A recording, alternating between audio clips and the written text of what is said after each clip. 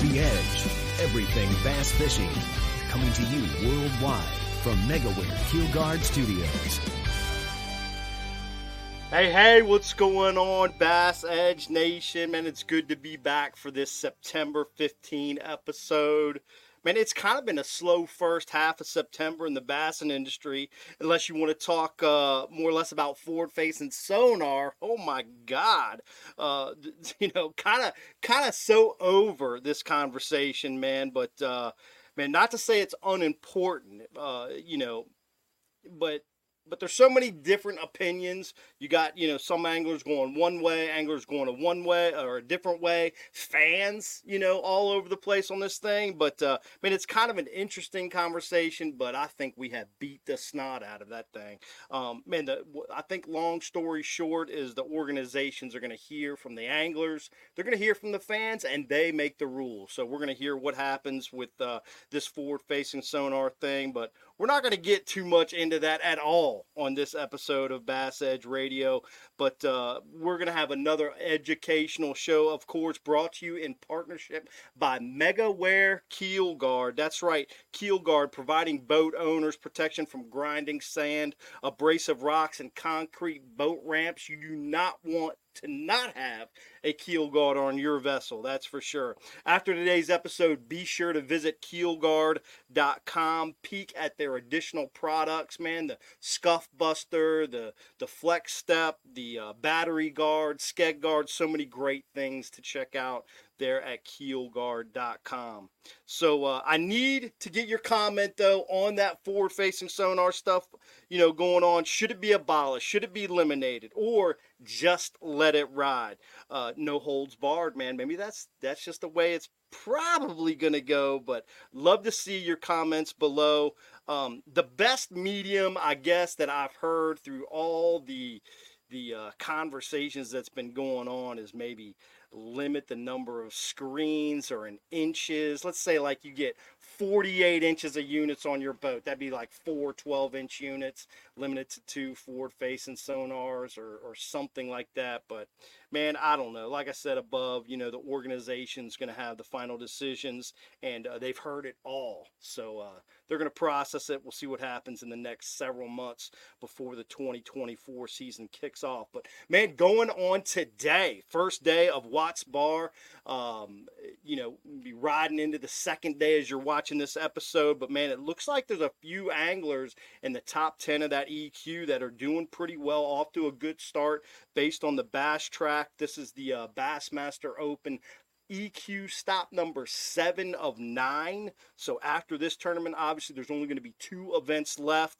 for 9 anglers, I believe it is, to pop that 2024 Elite Series rookie class from the BASS Opens. You got a few MLF Toyota events, kicking off later this month. You've got the Northern Division Toyota Series on the Potomac River. That's going to wrap up that division. Then really soon after that, toward the end of September, you've got the Lake of the Ozarks Toyota MLF, and that's going to wrap up the Plains Division. That will lock up everybody for that $200,000 championship, Toyota Championship, the beginning of November. So a good 30-day wait for that down there on Table Rock Lake. Should be fun to watch. But, man, I hope everyone enjoyed our last episode with BASS Elite Rookie of the Year, Mr. Joey Fuentes. That was a fun interview. He had a lot of cool things to say. And, man, this episode, we're excited to dive right into our feature angler spotlight. An angler we've had here on Bass Edge before. It's been a few years, but I gotta say, I had a little premonition on this guy back in the day, watching his YouTube, he rolled through the Opens right quick before he started his Elite Series career in 2020. But we're going to get Kyle Welcher, the BASS Angler of the Year, right here, coming to the show immediately after this break, man. Talk about his successful season and what's been going on. But, man, Bass Edge rounding out the summer right here in the hills of western Pennsylvania. Y'all stay tuned. It won't be just another half a second or two. We're going to have Mr. Kyle Welcher right here on the program. Stay tuned. Don't go away.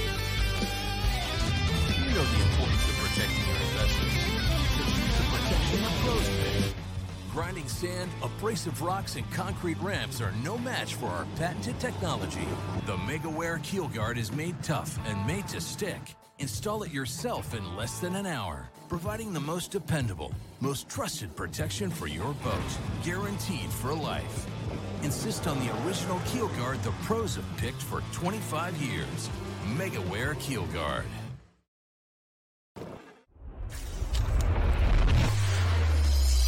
Nitro, a rush of tournament adrenaline.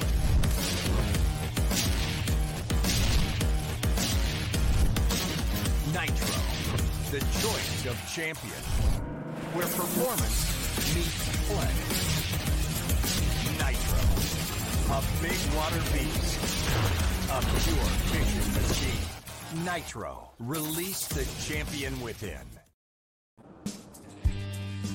What's up? What's up? We're back. And we got the man. You can see him right there offline, dude. Welcome back to Bass Edge. We're set with our feature angler spotlight. The Bassmaster Angler of the Year 2023. I see that smile on your face, Kyle. Looks good, brother. AOY's looking good on that face. Yeah, it has not got old yet hearing people say it and kind of introduce me that way. And, Mercer, phenomenal MC, he'll be introducing me that way for hopefully years to come. So, it has not gotten old yet, that's for sure.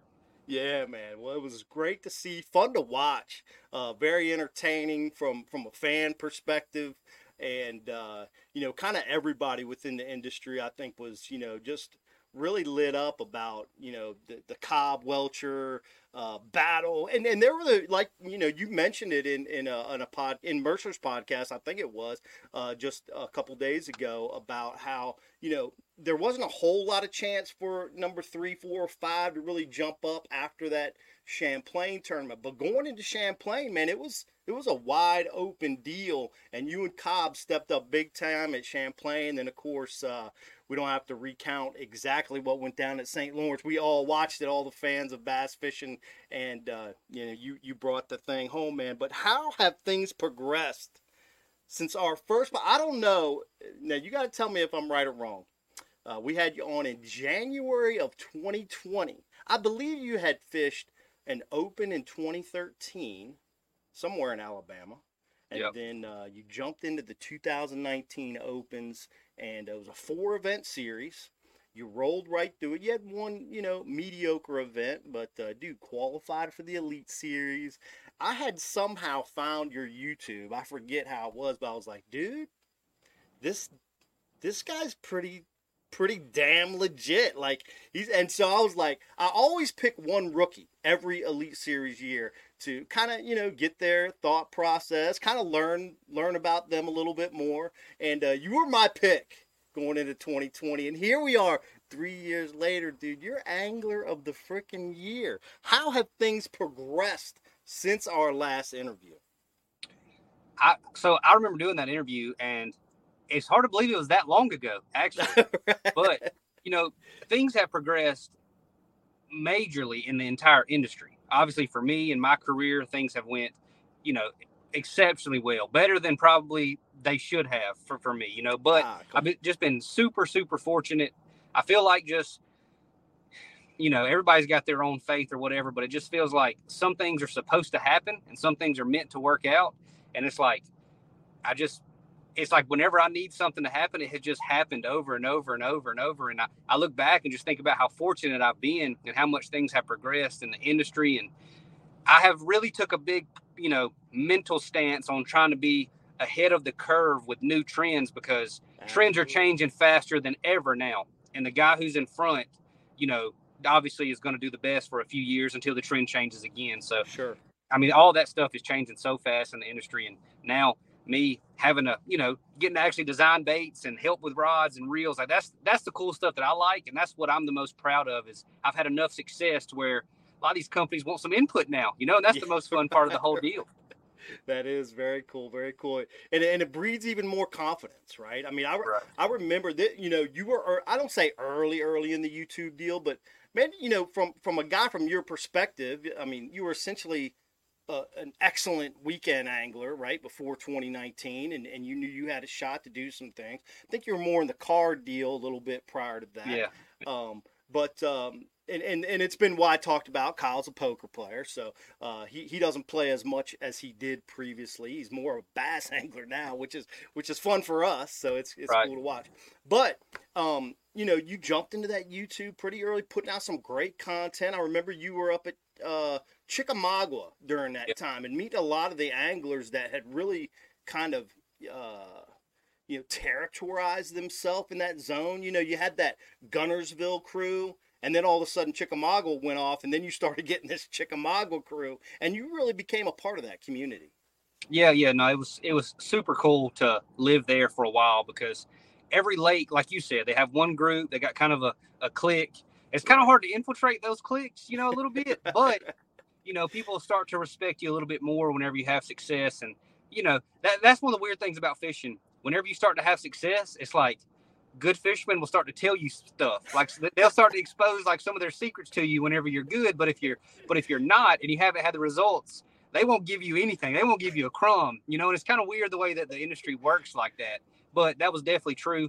I was kind of late to Chickamauga as far as whenever it was the boom and they were catching all those like teen fish, like the 13, 14, 15 pounders. I was a little late to that, but it was still phenomenal fishery, big local tournaments, a really good tournament scene. And it was awesome for me to be able to go to a lake, because I wasn't from there and I lived there for like a year and a half. Right. And just kind of see how different it is and put multiple days, in a row on a body of water that's I'm not used to. And you can kind of get an idea of fish behaviors and fish, their habits day after day after day, and see how the conditions change them. And that's one of the things that I think has benefited me a lot, is I've got to fish a lot of different lakes, multiple days in a row. And that makes you a really good condition fisherman, because you see how fast it can change and how different they act from day to day or even hour to hour. Yeah, that's we're going to tap into that a little bit too, but there's been a lot said. Let's kind of go into this winning the AOY real quick. It seems so natural for the angler that wins that is very consistent, right? I mean, that's kind of what it's all about. But and that's what it takes to be in that contention for Angler of the Year. But really nobody talks about what's the key to consistency. Is it that a guy's always going for the win per se? Obviously, you're always trying to catch the best 5 you can catch. I mean, that's right. The freaking name of the game. But there is some days when you see more risk or less risk depending on what you've seen through a practice period. What is it for Kyle Welcher that has brought this consistency? Because we're going to get a little bit into your record too, man. It's been really dang good since you started. So is that something where you're analyzing things a little bit more effectively?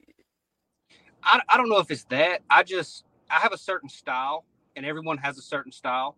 And I learned early on in bass fishing tournaments that your tournament day revolves around flurries. Like basically there's usually a morning bite. You catch 2 or 3 of the fish you weigh in, usually in the first couple hours of a day.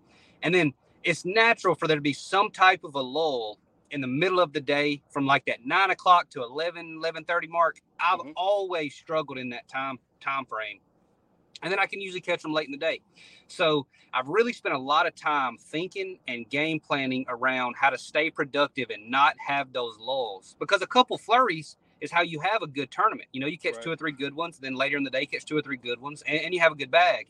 Right. But day in and day out, being able to stay productive for 8 hours, and you're not always going to be catching a fish every 10 minutes or 15 minutes, but to stay productive and in good water and giving yourself a high expected value of catching a fish. That's kind of how I like to game plan my days around the adjustments that I like to make on a tournament day, because having those lulls is what really gets you. Whenever you only have 2 or 3 productive hours of fishing and you're fishing against somebody that had 6 or 7, the odds are just not in your favor. So I've really tried to game plan around how to stay productive in those lulls, whether it be fishing current, maximizing the shade bite, making sure you've got a couple of spawning fish around tournaments. If you've got a way to catch some pre-spawners early, and then I've got some spawning fish in the backup. So when it's 10 to 10:30 and I know that I'm in that lull, I can just go pick off a couple of 2 3/4 males. And those may not seem like big fish at the time, but at the end of the day, you were able to stay productive during that lull. And I've just kind of game planned around staying productive for the entire 8 hours. And that's you're a tournament angler too. You know how tough that is to do over an 8 hour period. It's extremely difficult to stay productive. Yeah.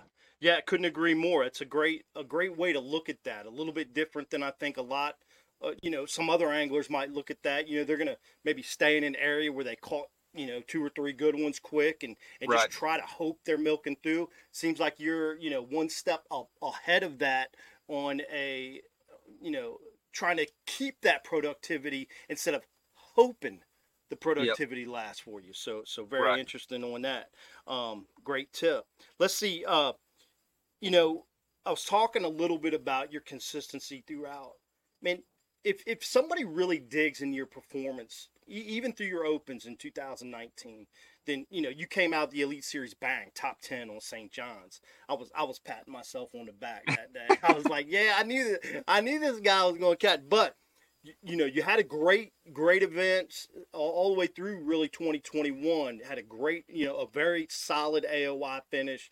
But at the end of 2021, even though you had a good AOY, you had 2 tough events. 2 tough events. Those 2 smallmouth tournaments kind of snubbed you. Then you went on to start 2 events before that 2022 Classic that you finished second place on, and you had 2 snubs there.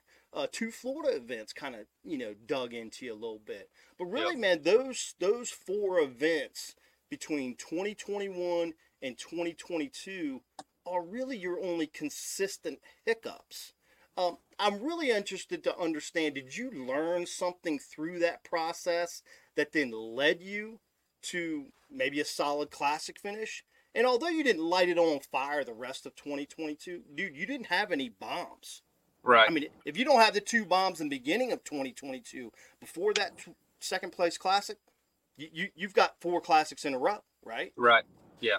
So is there something that you picked up through that's kind of led you to where you are today? That's kind of where I'm headed with that. I would say in those 4 tournaments, I kind of relearned some lessons that I already knew. And those are the mistakes that really make you mad and really frustrate you, is whenever you make a mistake that you've made before, but it's almost natural. Whenever you're in a mental sport, you can only keep up. Because, focus is fluid. Confidence is fluid. These things that make the fishing industry, that's what gives you success in the fishing industry. It's not like whenever you figure out how to have confidence, you have it for 20 years. Right. It's up and down all day, every day. So I kind of relearned some things, or I feel like it's necessary to make mistakes because you realize why you do the little things right whenever you make mistakes that really affect you. So I went Champlain, whenever I had the first bad tournament, then I went to St. Lawrence. Champlain, I had some issues that hurt me. That was kind of out of my control. And then it made me go to St. Lawrence. So I went to St. Lawrence, and there was nothing that could happen where I could miss the Classic. I knew I was going to make the Classic, period. So I didn't really have a lot to fish for. And that's not usually my style, is to kind of lay up. And on day 1 of that tournament, I ran 95 miles all the way down to the lake. I caught a good bag on day 1, not a great bag, like 18 pounds, but going out of Waddington, 18 pounds was pretty good. On day 2, I decided to kind of stay in the river and just try to catch enough to get 10 grand. And I never fished like that. I fished like that one time ever, and it bit me in the butt. I knew better than to do it. I should have never done it. It's a mental mistake. It was an obvious decision on paper, is you have to do what you did on day 1 to catch a good bag, and you had a longer day. It would have been good. But I made a mental mistake going into Florida. Got just enough good bites in practice to really make me want to force something. And that's not my style either. I'm a run and gun, jump around type of person. So I forced it. So it was really 3 mental mistake tournaments in a row, even though, they were 6 months apart in the middle of some of them. But it was mental mistakes of lessons that I've learned over and over and over and over. And the good thing about chasing a dream like bass fishing is we're all naturally a little bit hard-headed.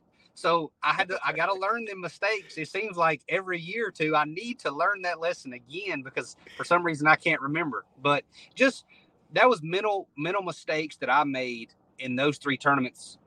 But it's easy whenever you're in kind of the middle of a bad run, it's very hard to make perfect decisions because it's natural to second guess things. It's natural to think, like if I go over here, it's too high risk. I don't want to do that. Whenever, normally me, I'm gonna do that if I feel like it's my best shot at doing well. So, when you're in the middle of the slump, it's very hard to get out of it. And those are just lessons that I feel like I had to learn again. And no doubt that made me do better this year is having the tough time last year. And it's like Champlain this year had a really bad day one, and then we had an off day. That's probably the best thing that could have ever happened to me was have that off day. Let me get back in the zone and let me get it back under control. So those kind of things are natural, and it's good to happen as long as you can right the ship and come out better on the other side.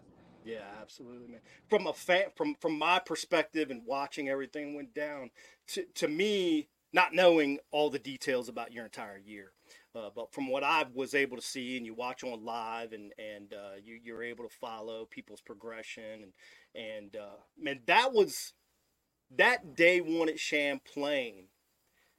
Dude, you kept it together when a lot was on the line, obviously. I remember it was like 1 o'clock. You had like 15 pounds, 14, 15 pounds. And you came through that day. But the key to that is you didn't, and I think you came through with like what, 16, 17, maybe 16. 16 pounds, which not real good, right? It was a rough day. But man, you turned it around. And that was, to me, from my vision, from what I could see in the world of bass fishing from this computer right here, that was Welcher's AOY right there. He came back on day two, which was the third day of the tournament, had a cancellation, whatever, had 20 pounds, then got even stronger day three, had 21 pounds. Yep. Missed the top 10, I believe, but still, dude, that was fire, dude. What was going on in your head through that process?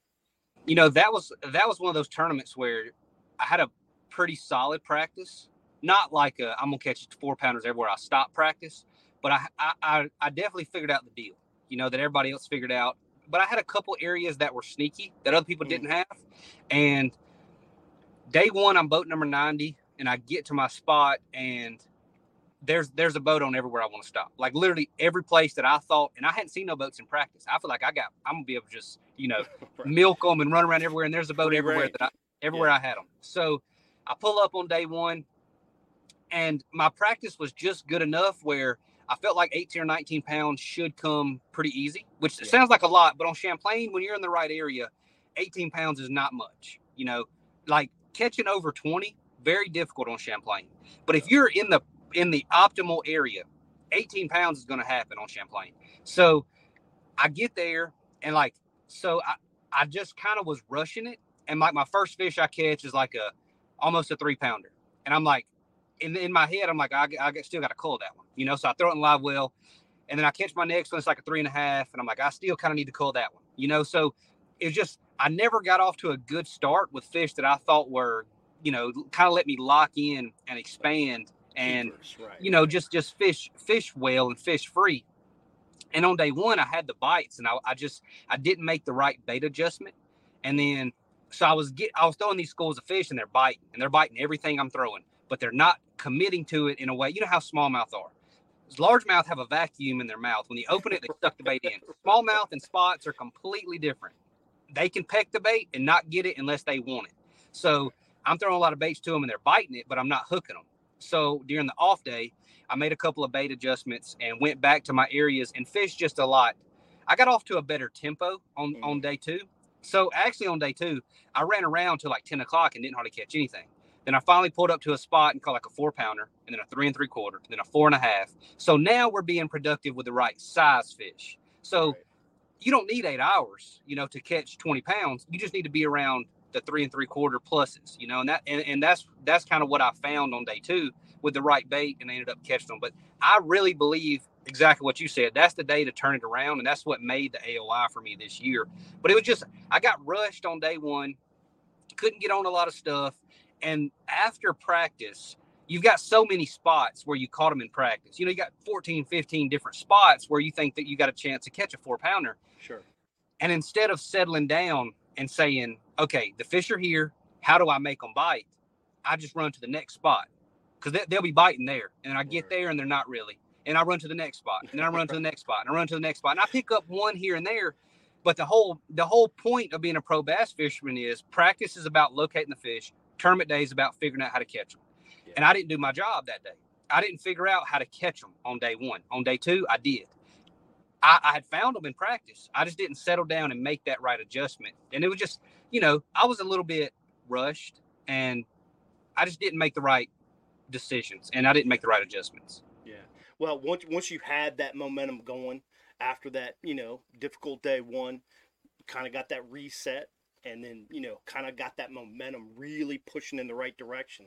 And when you were going to St. Lawrence, I was like, somebody got to take it from Kyle because I think he's rolling. So it was great to see. It was fun to watch, man. I really felt like I was dialed in on some feeling right there. But man, since 2019, and you talked about it a little bit there in our previous question, but what has been the sport's changed dramatically in the last 4 years, right? Right. What has been the most fundamental aspect of the game that you've kept kind of even throughout this process that has you now successful today that you learned prior to, forward-facing sonar and all these things that are new in the sport since 2019?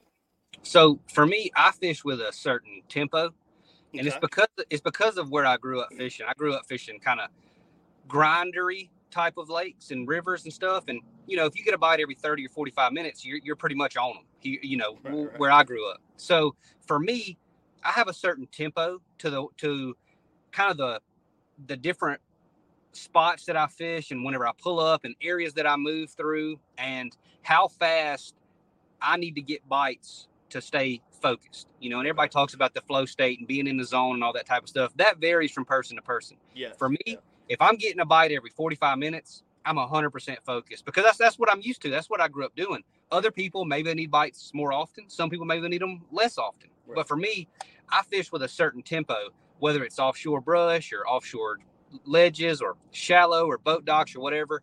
There's a certain time frame where if I haven't got a bite, I'm going to make adjustments and I start to lose confidence. And that's something that I've had ever since I was young, and I still have it today. It's just the tempo that I fish with, and that it's not the same for everybody. Everybody has a different style, but for me, that's one of the most important things that I do is fish at a certain pace. I like that. It's important because it's a comfortability process. It's a confidence process, right? If you're confident in that tempo and how things are developing, you're going to stick with it. Otherwise, you get maybe running around a little bit. Even though you had tempo at Champlain, you got off kilter a little bit just because it wasn't the right size you thought you needed to feel comfortable. So very, very good enlightening statement right there, of course, man.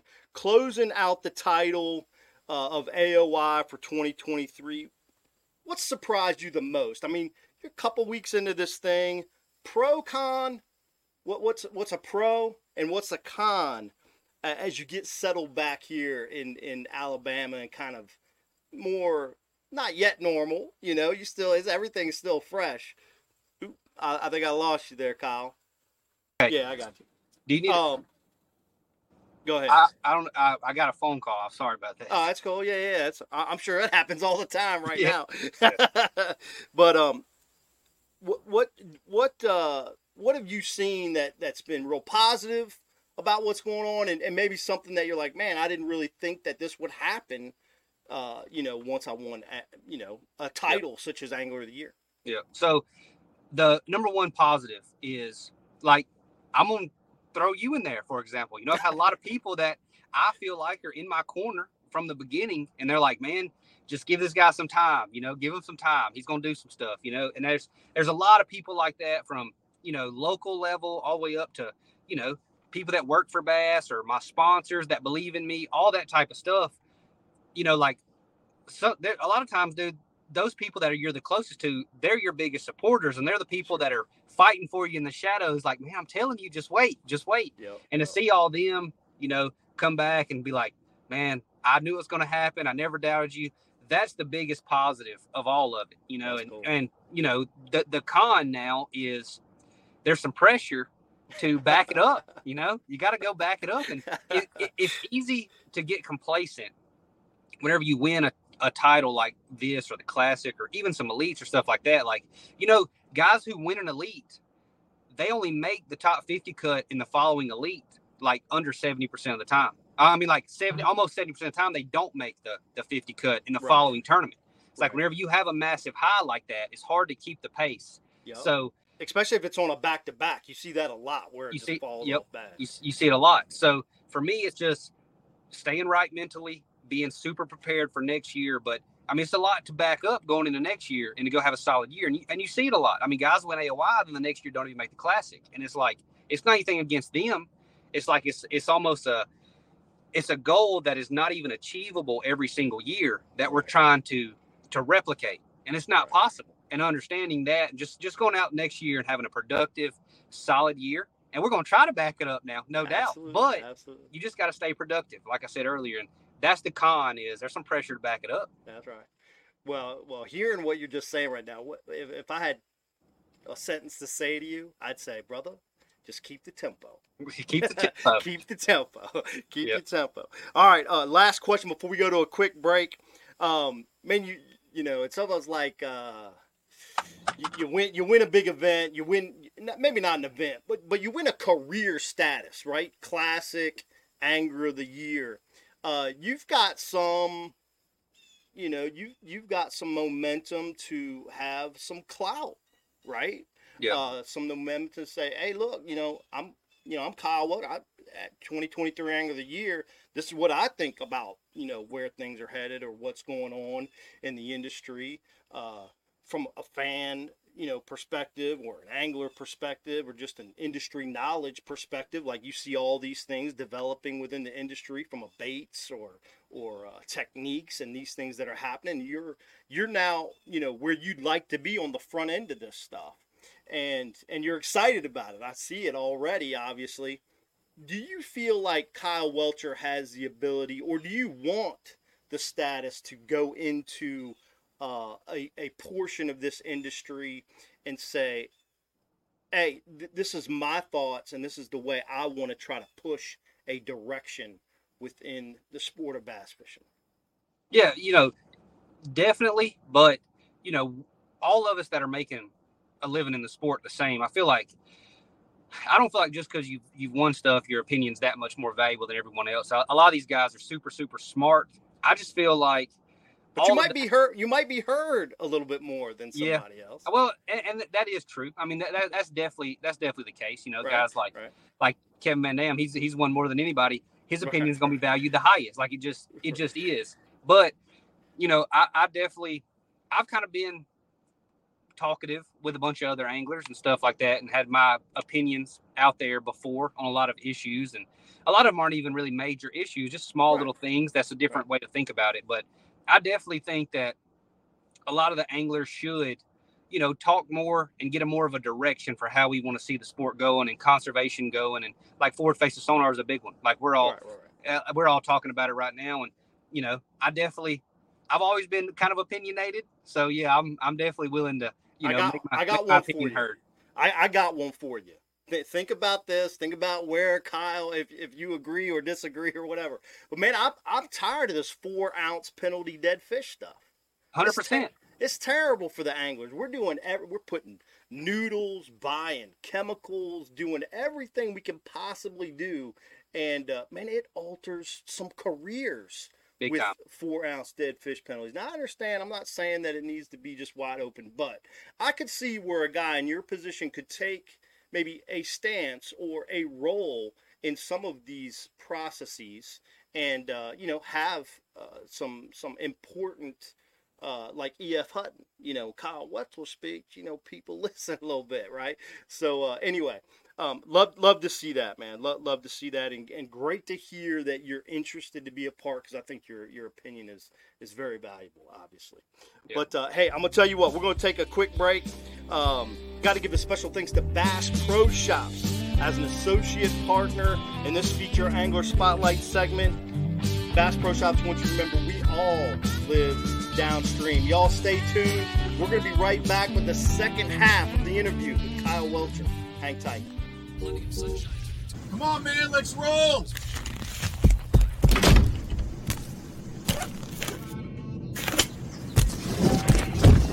What the? To catch the fish, you need to be one with the fish. With Power Pole shallow water anchors, you'll get the ultimate in precision, power, and control, so you can catch more fish. No face paint or phony fins necessary.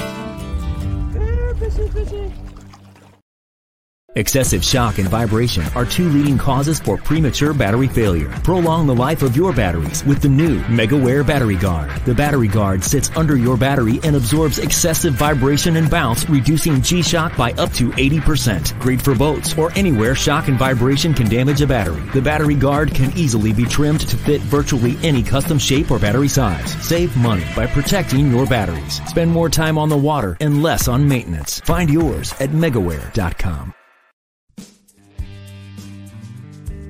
All right. Kyle's out there at the boat ramp looking at the water. You see any bait popping out there, dude? Bam, there he is. We can hear you now. Heck yeah. Good. I was seeing you. I know you're at a boat ramp in your truck and you were looking out there. You see any bait fish popping? No, if I did, I'd be backing in right now. I like it. Well, hey, man, look, it's great to be back. Our second half of the interview with Bassmaster Angler of the Year 2023, Mr. Kyle Welcher. Kyle, man, looking ahead, what's your goals? What do you set out certain goals? You know, I heard in the Mercer podcast, which was a great interview, by the way, your first YouTube video of the year, your wife Hunter, she put something on there about like chasing Angler of the Year, something of that nature. I think that this is very powerful, and that's affirmations. Affirmations are very powerful. You hear about these things. I know that being in a lot of the guessing games that you know that we are into with bass fishing or in poker. I mean, if you don't believe, you're going nowhere. I mean, if you don't believe, you're going nowhere. So, what are some of the goals that you're looking to achieve as you continue your career in the sport of bass fishing, and how important do you think affirmations are, like the one that maybe occurred at the beginning of 2023 that concluded in you being the Angler of the Year? You know, it's just more confidence whenever you talk about stuff. You know, like if you say I'm going to go do something, it just gives you more confidence. The problem comes from it when you set too big of goals for yourself and then you don't achieve them. If you get really down, it's almost better not to have those giant goals. But for me, I understand how hard these goals are to accomplish. Like if I didn't win AOI this year, I wasn't going to be heartbroken, like at any point, because these are things that you can't really control every part of it. So for me, it's just a lot of really small consecutive goals, like do the little things right. And that's why, like, when I won AOI, I said on stage that I felt like I was closer to winning Angler of the Year than a regular tournament. And the reason for that is I've always felt like I was consistent at the fundamentals and doing little things right and just not having terrible days very often. But it also seems like I don't have those giant days very often. You know, it's so hard to have those just monstrous days back to back to back to back and win a tournament. And for me and my style, that's just kind of the way that I do things, is do the little things right, stay productive, and then let things fall where they may. But obviously the goals are to win Elite Series events and then win the Classic. And I want another AOI. Now, all that does not have to happen next year. If it takes 10 years, that's fine. If it takes 2 years, that's fine. I'm just going to continue to work towards it as hard as I possibly can and thread the needle and do the little things right. You know, like that's my goals, is to just do the little things right over and over and over and over and improve. You know, like we can all improve a lot. Yeah. And that's the goal. That's the goal for the foreseeable future. All right, I asked this question actually last episode. We had a Rookie of the Year, Joey Fuentes, on, and man, I love to get everybody's perspective on this, but I really want to hear your thoughts and your take that are the three most important aspects for a young or middle-aged angler that's working to just improve bass fishing, improve his performance. We all love to do well. That's when we're most happy. That's when it makes us the hard work feel good, right? I mean, when you do well. What are the 3 most important aspects, in your opinion, for an angler today has to focus on to be the best bass angler that they can potentially become? Yeah. So if you're, you know, it's going to alter a little bit if you're trying to fish local or if you're trying to make it as a professional. But the number one has to be to embrace your identity as a fisherman. Like, you can't just like watch a video of Denny Brower and say, I'm going to go flip a jig in every tournament for the rest of my life. It's like, it takes a different like mentality for every single person is going to be a little bit different. So you have to embrace what you're good at and what keeps you engaged and keeps you having fun fishing. And then number 2 is, if you want to try to make it, you have to put blinders on, period. You can't listen to the chatter. You can't listen to people on YouTube talk about how there's no money in the sport and all this type of stuff and how hard it is to make it. And you're up against the odds if you don't have forward facing sonar. You literally have to put the blinders on and say, I believe, and this is my dream. And I'm going to do everything I can to achieve it. And that's what I did. You know, I mean, that's what you just have to do. Like, that's the guys who make it. The commitment level has to be 100%, and you just got to have the blinders on. And then number 3 would be, I mean, it's just got to be, as far as fishing goes, is fish the moment, fish the day. Like, that's the biggest thing. I see a lot of people that are, I would say, good fishermen, but can't correlate their skill set into tournament results.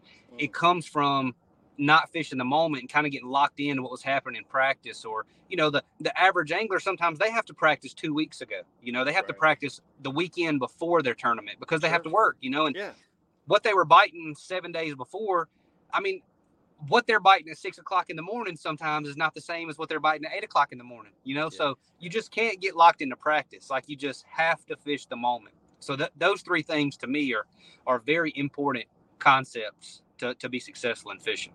Very good. Very good tips. All right. Man, that Elite Series schedule popped out. It came alive, and it might tap into some of your perceived poker time this fall, but and winter. But man, let's talk about it a little bit. Man, you got a lot of familiar fisheries on the schedule.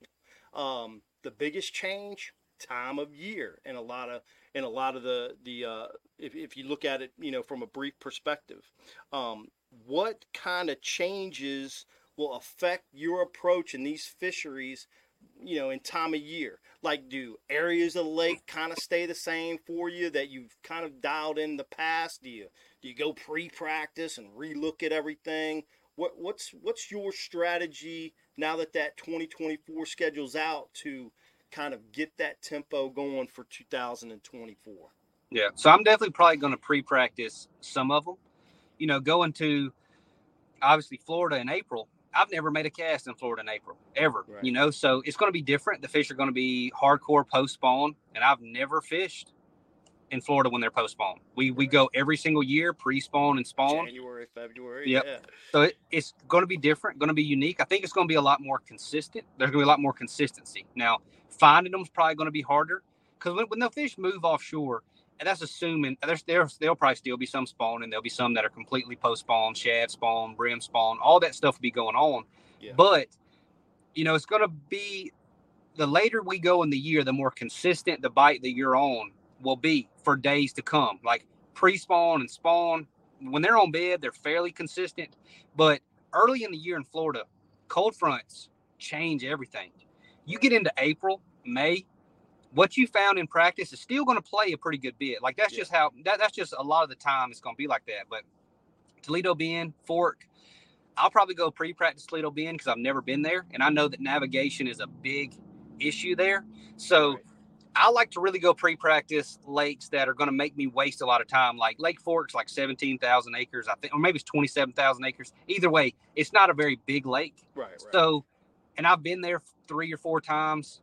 I don't really feel like I need to pre-practice that one. I just got to figure out exactly what they're doing that time of year. Toledo Bend, big lake, hard to maneuver, hard to get around. Just going and having the confidence that I can run this lane, I can run this lane, so I can go check this and check that and check this. That helps a lot, because when you have to idle, a lot in practice, it just eats up so much time. So it's definitely going to be a lot of research on other tournaments and tournament weights that time of year, things that played, the moon phase, if you believe in that for brim beds and stuff like that. A lot of that's going to factor in, but the areas that play are the areas that play every single time. Like, that's just where they live. Like on Lake Fork, there's a couple little zones where the big ones just live, and that I don't expect to be any different this time. Harris Chain, I feel like there's certain lakes that play certain times of the year, and I feel like that's just how it's going to be. So, a lot of research before we go is going to be one of the biggest things for me. And then I'll pre-practice some of them. So in your pre-practice time, you hear a lot about anglers don't want to pull a rod out of a box, and it's a navigational thing, and I hear a little bit of that from you. Do you like to get out there and fish a little bit? Are you looking for spots? What I mean by that, like, will you look for some maybe brush on a specific body of water if you think that that's going to play that time of year, or ledges, or obviously you're not going to find brim beds or something like that, but are you looking for things that you can go back to and fish in practice, or is it pretty much just total familiarity with the impoundment in general? Yeah, so it will definitely be a little bit of both. Okay. I want to find stuff. Obviously, you want to be smart about, you don't want to find them on a flat-sided crankbait bite in January when you're going to be there in June. That's not going to be, that's not smart. But a lot of times, so like I pre-practiced Seminole this year, and I caught them in practice down the exact same in pre-practice down the exact same stretch I weighed in most of my fish on the tournament. Nice. Whenever there's lakes that are very consistent across the board, whenever you find something unique, it seems like they want to use it. Don't matter if it's February, April, March, May, whatever.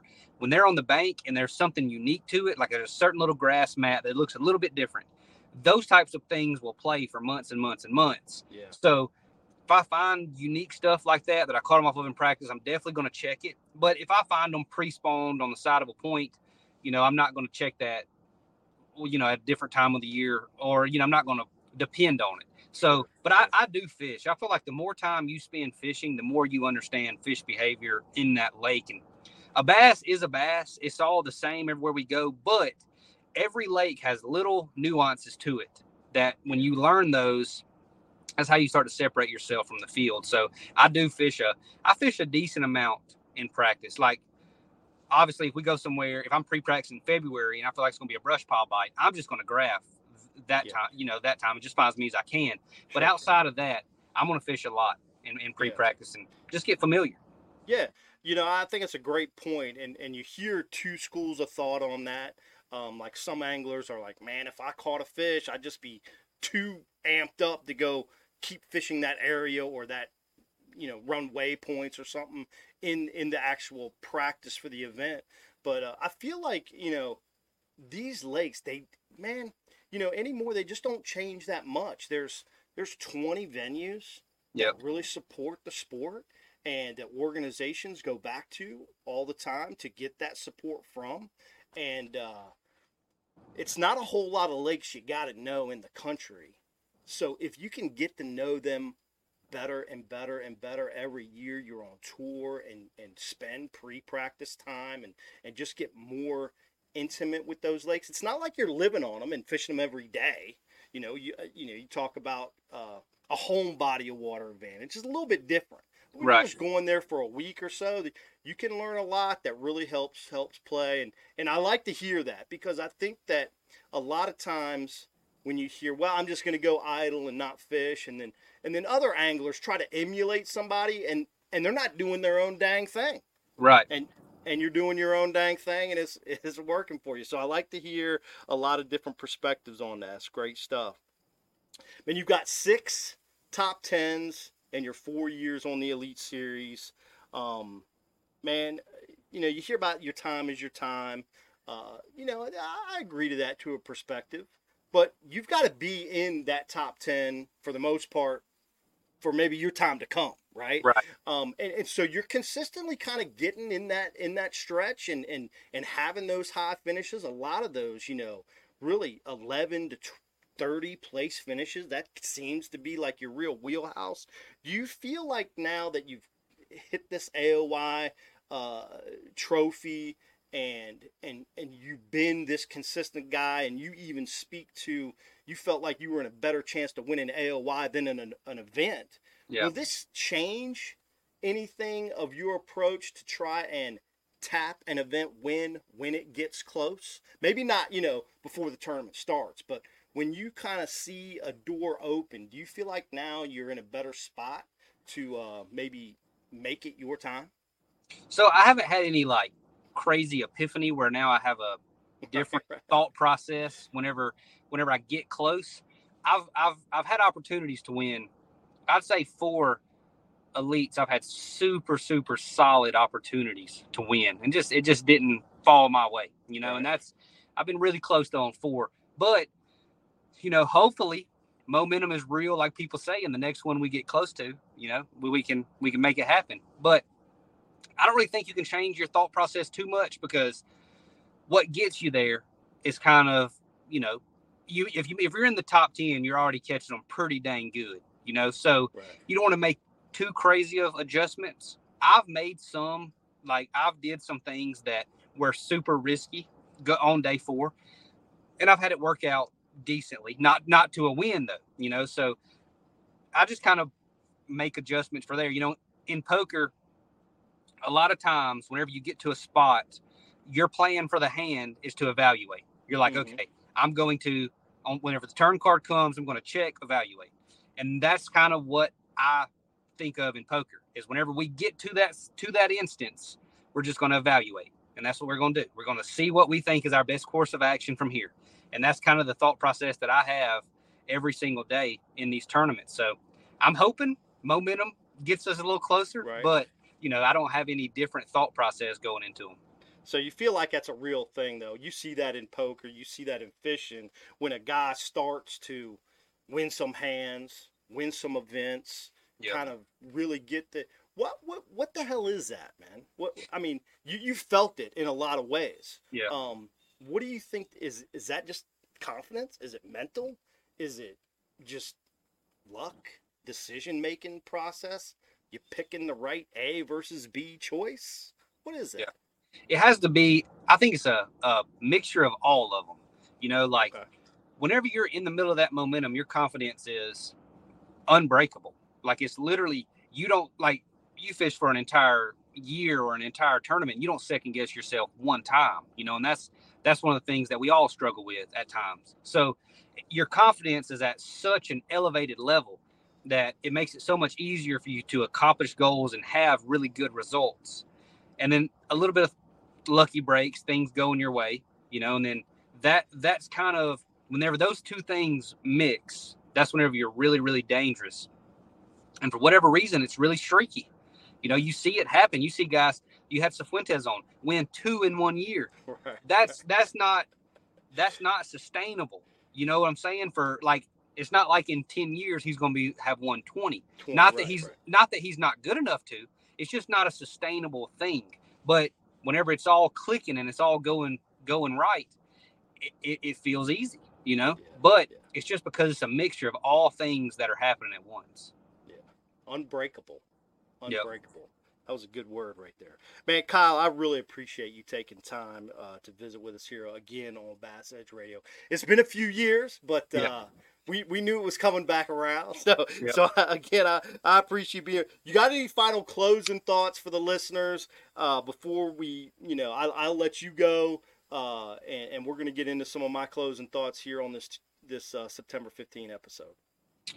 I think we covered a lot of stuff, so I'm all good with it. All right, man. What's your YouTube? So folks, what is let's talk about this real quick before I let you go, because I want to drive some people to your YouTube channel. I think it's a great channel. You've done a lot of educational things in the past. Now you're doing a lot of tournament stuff. And what's the primary basis of your YouTube channel from a entertainment perspective? So for me, everything's more fun whenever, everything's better whenever you're having fun doing it. And seems like if I do the same thing too much, I get a little bit burnt out. So I like to have a mix of everything. Like we Okay. just filmed a video last week where it's me and my buddy just like acting dumb, and it ended up doing super well. So I mean that was good. The tournament stuff. That's what, if I'm going to watch something on my own channel, I watch the tournament because I can remember how it felt in the moment. Right. But it's a mix of all of it. But my YouTube is just Kyle Welcher, and it's kind of whatever we're doing at the time, revolving around fishing is kind of what we film and what we post. But definitely the educational stuff I like doing that a lot. That's what we're going to be doing the most for the next 6 months, probably until the tournaments start back up. How much do you learn from watching yourself on your own YouTube channel? Oh, I've learned a lot. Like I went back and I couldn't remember exactly where I got a certain bite or something from, and I didn't make a waypoint. And I'll go back and triangulate it between the bank and exactly where the bedfish was sitting. Like I've done that a few times. And then whenever I have a bad tournament, I'll go, or I lose some, like if I give myself 2 fish a day. If I lose 2 fish, that's within the realm of reality. If I lose more than that, it's a bad day. So I've had those days, we all have, where it's like half the ones you hook just come off, or 3/4 of the ones you hook just come off. And I go back and I watch that and just see if I did anything wrong. Like if I did anything fundamentally wrong on my hook set or anything. So I go back and watch that a lot. And then a lot of times it's just, man, you're going to lose them sometimes. That's just the case. But so I do go back and watch it for a lot of that type of stuff. And then up there on the Great Lakes running that big water, just go back and watch it and see how crazy it looks on camera. Like I do learn a lot from watching myself though. That's awesome, dude. Well, I appreciate you being here. Thanks, Kyle. We're going to continue to watch you in 2024. Congratulations, dude. Bassmaster Angler of the Year, Kyle Welcher. Thank you. Appreciate you, buddy. Thanks for being on Bass Edge Radio. Thanks for having me. We're going to be right back. I'm going to have some closing thoughts on the September 15 episode. Y'all stay tuned.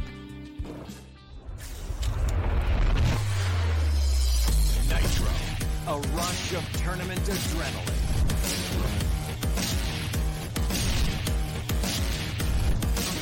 Nitro, the choice of champion, where performance meets play. Nitro, a big water beast, a pure fishing machine. Nitro, release the champion within.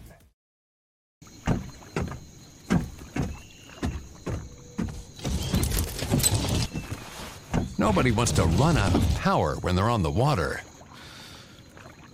There is a better way. Introducing the Charge Marine Power Management Station from PowerPole that does the work of 3 devices: a traditional battery charger, a charge on the run, and an emergency start system. PowerPole Charge. Hey, here we are, back, closing out the September 15 episode of Bass Edge Radio. We had a lot of fun chatting it up with Mr. Angler of the Year, Bassmaster 2023, Kyle Welcher. Dude, Kyle always brings goods, love his perspective. Always enjoyed following him, watching him on his YouTube channel. Man, couple things I really think we should break down is, man, Kyle, like many successful professional anglers, he's got a flow, like a feel, and it's positive, a real positive feel. Even when he talks about, some things that happen that are negative that goes on throughout his, tournament year or throughout his career, man, he's always using that piece of the puzzle to create a better outcome for the future. Man, I think that's a big key. We've talked about confidence. I got to bring up, we haven't talked about this in a long time, but the psychology of exceptional fishing, really important process to have the psychology and information mentally you need to be successful on the water. Dr. Jay McNamara talks about this. We have a book available at bassedge.com. Kyle talks about this as well, man. Talks a little bit about momentum, how these things start flowing, and then also at the same time, just, how that key word, man, a confidence or a decision-making process that's unbreakable. You believe in that process. You believe in that decision. That's going to make you more successful. Then he talked a little bit too, which we really talked about a lot here in the past at Bass Edge Radio, is angler identity. Kind of understanding your own feel, your own process, your own steps and strategy to success. And one of those things for him that has been really successful throughout, even before a lot of the fishing changes that have happened in the last 4 or 5 years, or tempo. He has a tempo that he feels comfortable with, and when he gets in that groove and kind of gets in that tempo, that confidence stays high, and he's able to push through and generally have, you know, a good outcome for a tournament performance. A lot of little tidbits here in this interview. The other little tidbit was how to utilize your maybe perceived downtime in an event. You know, you might learn that there's a hot bite in the morning or a hot bite in the evening, he talked about, but how does he stay productive in what he considers could be a lull period of the day? Maybe get more aggressive, maybe increase the aggressiveness of how you're attacking the fishery. Maybe, you know, run somewhere a little, fish a different style of cover or structure during that time of day to try to, you know, increase productivity. Maybe it's not going to be your most productive time of the day, but it's going to have some continued productivity throughout the day that is needed to ultimately have a most successful day. So, man, a lot of great stuff there from Kyle, and enjoyed that interview a whole lot. Watts Bar Bassmaster Open going on right now. It's going to end up this Saturday. Again, that second event, big time. We're going to really see how this dials in. I think you're going to have about 20 anglers in the hunt after this 7th event who have the ability to make the 2024 Bassmaster Elite Series. I'm going to be heading down to the Potomac River, trying to rebound off a couple less than good performances. Had a good top 10 early this year at Lake Havasu, trying to rekindle that down here on the Potomac River. So this is my last Toyota Series of the year. Should be a lot of fun. It's going to be a tough bite. It is. It's September. It's going to be tough everywhere. You're going to watch. Watts Bar is pretty tough too. So this final Toyota Series division of the northern side will determine those 25 anglers that are going to the championship. Then you got the Plains division over at Lake of the Ozarks. That's the third and final tournament of that series, going to happen at the end of the month. So we'll be able to talk about both of those tournaments at the October 1 episode.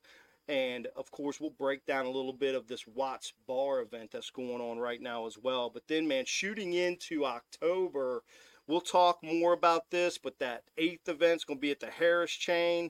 And then, man, the 9th event's not until November. So we're going to have a lot of time in there between those couple of events. And it always slows down a little bit in the fall. A lot of folks get in the woods. Are you going to be getting in the woods, or are you going to be staying out on the lake? It's a great time to be on the lake because there's a lot of people in the woods. So hopefully everybody can stay out there fishing.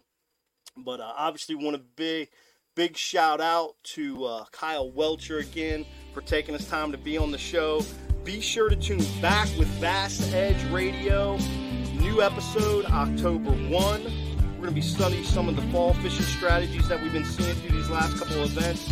Make sure you hit that subscribe button. Make sure you log on to bassedge.com for all your needs. But adios. We're going to see everybody next time right here on Bass Edge Radio. Light up. It's been enjoyable. Let us know. Enjoy the show? You want to see somebody else? Comment below. I want to hear your thoughts. Y'all take care. We out.